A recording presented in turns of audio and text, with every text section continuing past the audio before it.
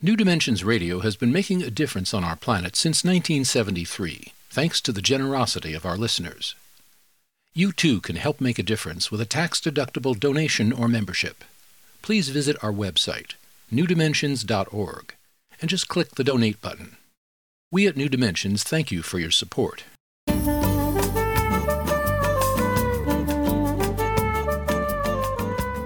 Hello, I'm Justine Willis-Toms. Today I'm hosting Jonas Koffler. He's co-author of Hustle, The Power to Charge Your Life with Money, Meaning, and Momentum. Jonas, welcome to the New Dimensions Cafe. Thank you for having me. So happy to be here. I'm so happy to have you. Is it ever too late to pursue our dreams and explore our innate talents? The only time it's too late is when you're dead.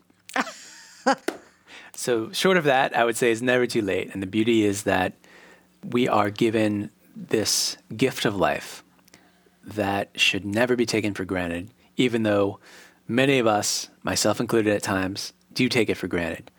And we put ourselves in a place of self-imposed friction from which it's very hard to do anything.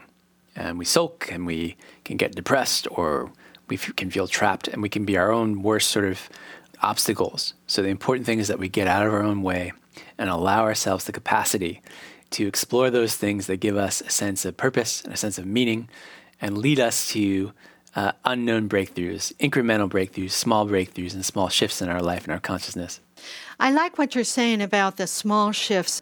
So when do I have time to fit in taking the off-ramp of that highway that I'm on? Well, the reality is we all have 24 hours in a day, and there's, at least to my knowledge, there's no way to break that. It'd be nice if we had 48 hours in a day, or 36 or 95 hours in a day.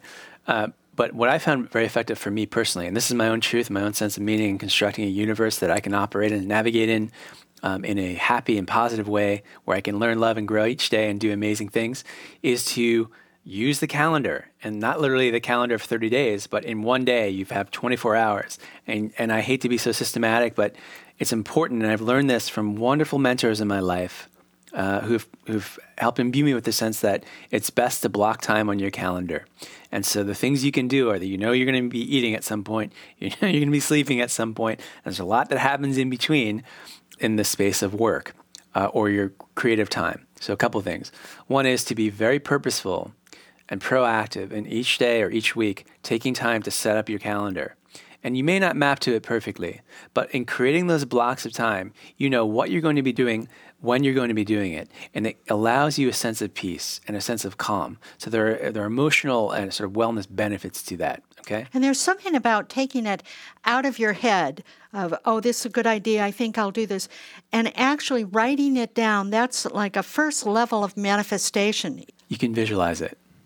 There's a clearing that happens there. It's almost like so if it's mindful, it's truly mindful, and you're engaged in looking at it, you're constructing this universe, and you're sort of pre-paving or creating this focus so that you're relieving that pressure or stress. We all have so much anxiety we carry every day anyway, especially when we're bombarded 24 hours a day by distractions.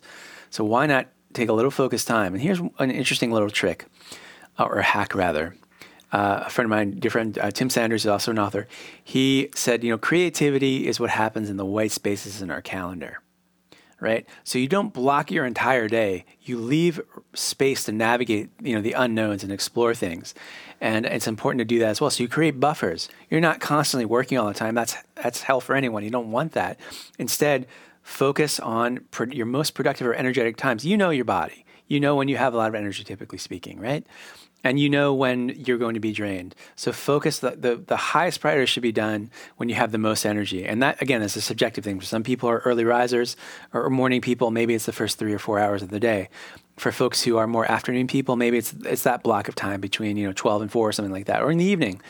But you have to find what works for you, and you have to schedule in the sort of the unschedule, as we call it, right? So you want to unplug the hustle within and allow yourself the space where you're not doing anything. You're simply being, whether it's going for a walk, which I enjoy doing with my wife, or practicing yoga or exercising or pursuing something new every day. You need to orient to the sense of you're controlling your time, right? You're the captain of your ship in that regard. And if you do that and build in the habits, I would argue that it's going to create a sense of ease. In going through your book, one of the things that popped out at me was the idea that we no longer need to think of our life in terms of career. You talk about projects. It's about projects. Can you enlighten us about what you mean? Sure. Well, I mean, our theory and why we coined this idea of the project economy is that we've observed that there's a massive shift happening, a dislocation and decentralization or deconcentration of the talent and sort of the organizational structures. So it's a little more fluid these days. Typically speaking, in the 50s and 60s, let's say, folks had a career path and they could rest assured that they would retire probably working one or two jobs at most. That shifted in the 70s and 80s due to different legislative reasons and economic situations and so forth. And now with the advent of technology and this rapid transition into what we call sort of the cloud workforce of folks who can be working in any part of the world, contributing to a company or working as entrepreneurs or in creative capacities, we no longer are in the office. And there's a decentralization there, meaning that the balance of power has shifted from the company to the individual. Well, if you are a talented individual or you're someone who is seeking new paths, it means that you don't have to settle for any one job the rest of your life. It is an incredibly empowering tool to know that you can build, through the POP layer, personal opportunity portfolio, this set of capacities and relationships and taking on new work that challenges you and allows you to contribute in new ways and develop your talent base and skills and so forth that will translate into newfound credibility. It will help people recognize and value your time and value the contribution that you're making so that you're not stuck ever. You have that capacity to be more fluid. If you find a company or start your own company that you want to stay in, that's fine too. So we would break it down at a micro level and say, okay, you're still a project-based person, meaning you might take on a different set of projects every day in your normal job, day to day. But this idea of the 9-to-5, 30 or 40-year career is over as far as we're concerned. And it's actually a very liberating thing. It may be terrifying or scary for people, but because you're not static anymore, it requires you to seek more momentum and look for opportunity. But the beauty of it is that you're able to engage a new set of skills and talents in a way that should propel you forward and allow you to explore your curiosity at the same time to give you a sense of fulfillment in ways that maybe only one career, one job would have in the past. So, Jonas, what if someone listening to this, they suddenly say, yeah, but I'm not the creative type? What would you say to that person? That is a label that they've accepted or adopted or has been imposed on them by someone else. So the first thing is to recognize that truth. The second is that we're all incredibly creative, innate beings who have this the sense of the ability to contribute, the ability to explore capacities that maybe we haven't in the past. And the other side of it is we don't have to be exceptional, remarkable, or first-rate the yo-yo ma of any capacity, whether it's playing a cello or something else.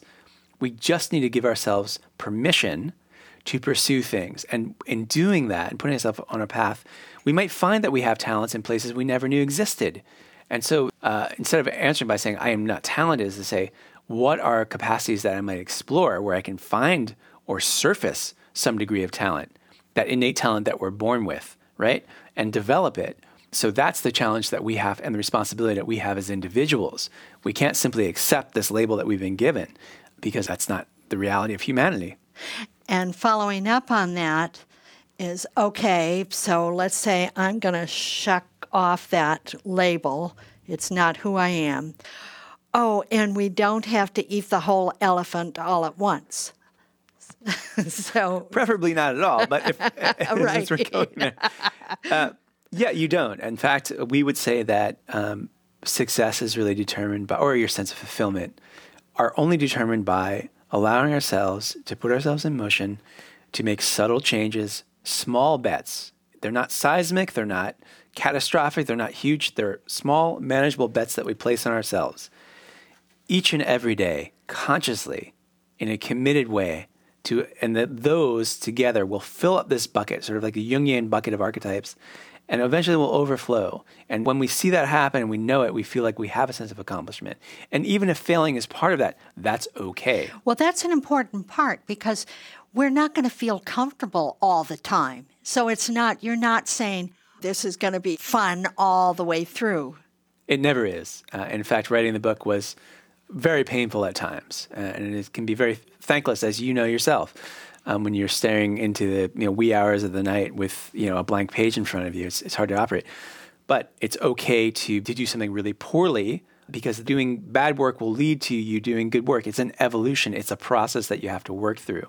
And so knowing that going in, not having, again, that sense of perfection, but instead orienting to this idea of being an imperfectionist. So what does that mean? That means that you can sort of smile in the face of failure and say, that was miserable. I did a horrible job on that. It was just god-awful.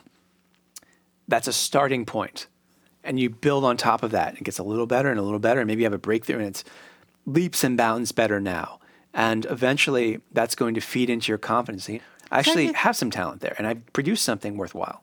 You use something in the book like batting. You talk about getting up to bat. Sure. There's a social scientist named Dean Keith Simonton, and he talks about this idea that at a certain level, we've developed all of our competencies. And, it's not a question of really getting better at that. Instead, it's just putting ourselves out in the world, meaning taking more swings. So we call it swing theory, the difference between being okay and kind of existing at that line or sort of rising to the next level and seeing what else we can do in the world is a question not of hitting a home run every time. It's just a question of trying a lot of things. So taking a lot of swings. And if you look at success as a story of perseverance, right? Very much the rags to riches sense, it's that you never stop. You keep going. And certainly that's been true of my story. I can't tell you how many fits and starts, whether it's in the music world or the film world or the writing world, I've had over my lifetime. I'm still going, I'm still moving, and I have no intention of slowing down because I know this works. And so the science bears that out. Those who are most successful, they keep swinging, they keep trying, and it's not about hitting the home run every time. One other last thought. When you talk about we might be doing more of our work virtually, then we have to be very conscious of our community and network of people. Can you say something about that? Sure. Well, I think regardless of your work environment, whether you're working remotely or virtually somewhere or you're in an office, I think the fabric of our humanity is that sense of connectedness. And I'll tell you, this is important actually. In the startup I run, which is Radical Wellness, what we found in our research is that the two most determinants of people's happiness are very simply. One is developing the capacity for self-confidence, and the second is a sense of belonging, connectedness. And if you have just the confidence without connectedness, then you're going to have an unhappy person. If you have a sense of connectedness, right, meaning that you can look at someone and say, I'm here with you. I can look in your eyes and relate to you as a human being. Or I can, if it's virtually, I can connect with someone and make meaning through a text message or an email or whatever it is. It's a little different. There's a space there in that buffer, but you're communicating human to human, and you need that interaction, that sense of belonging, that tribe where you're able to bring minds and hearts together, and that's absolutely essential. I love the idea of, you say network, and you use in the book, network, net worth is like those connections. They're very, very important to us. Life is about relationships ultimately. Mm-hmm. It's how did you have a positive impact on someone else's life? How are you contributing in some way? And how are you seeing that reflected back? And there should be some level of reciprocation. And that's what you should strive toward. Everything else is, I think, a distraction, quite frankly. Jonas, I want to thank you so much for being part of the New Dimensions Cafe today. My pleasure. I'm drinking up every sip of it and enjoying it in the process. Thank you. Thank you. I've been speaking with Jonas Koffler. He's the co-author with Neil Patel and Patrick Vlaskovits of Hustle, the Power to Charge Your Life with Money, Meaning, and Momentum. And if you want to know more about Jonas's work, you can go to his website, jonaskoffler.com. He spells his last name Koffler, jonaskoffler.com. Or you could get there through the New Dimensions website, newdimensions.org. Thank you so much for joining us on the New Dimensions Cafe, and I invite you, please do join us again. You've been listening to the New Dimensions Cafe. This series of shorter interviews features many of the remarkable guests also featured on our internationally syndicated one-hour New Dimensions radio series. To access more than 1,000 hours of programs, To subscribe to our newsletters or to become a member, please visit us at newdimensions.org.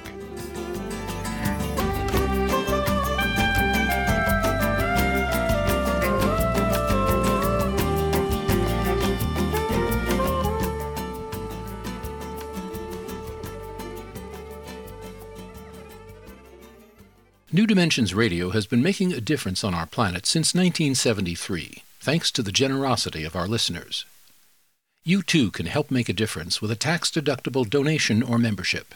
Please visit our website, newdimensions.org, and just click the Donate button.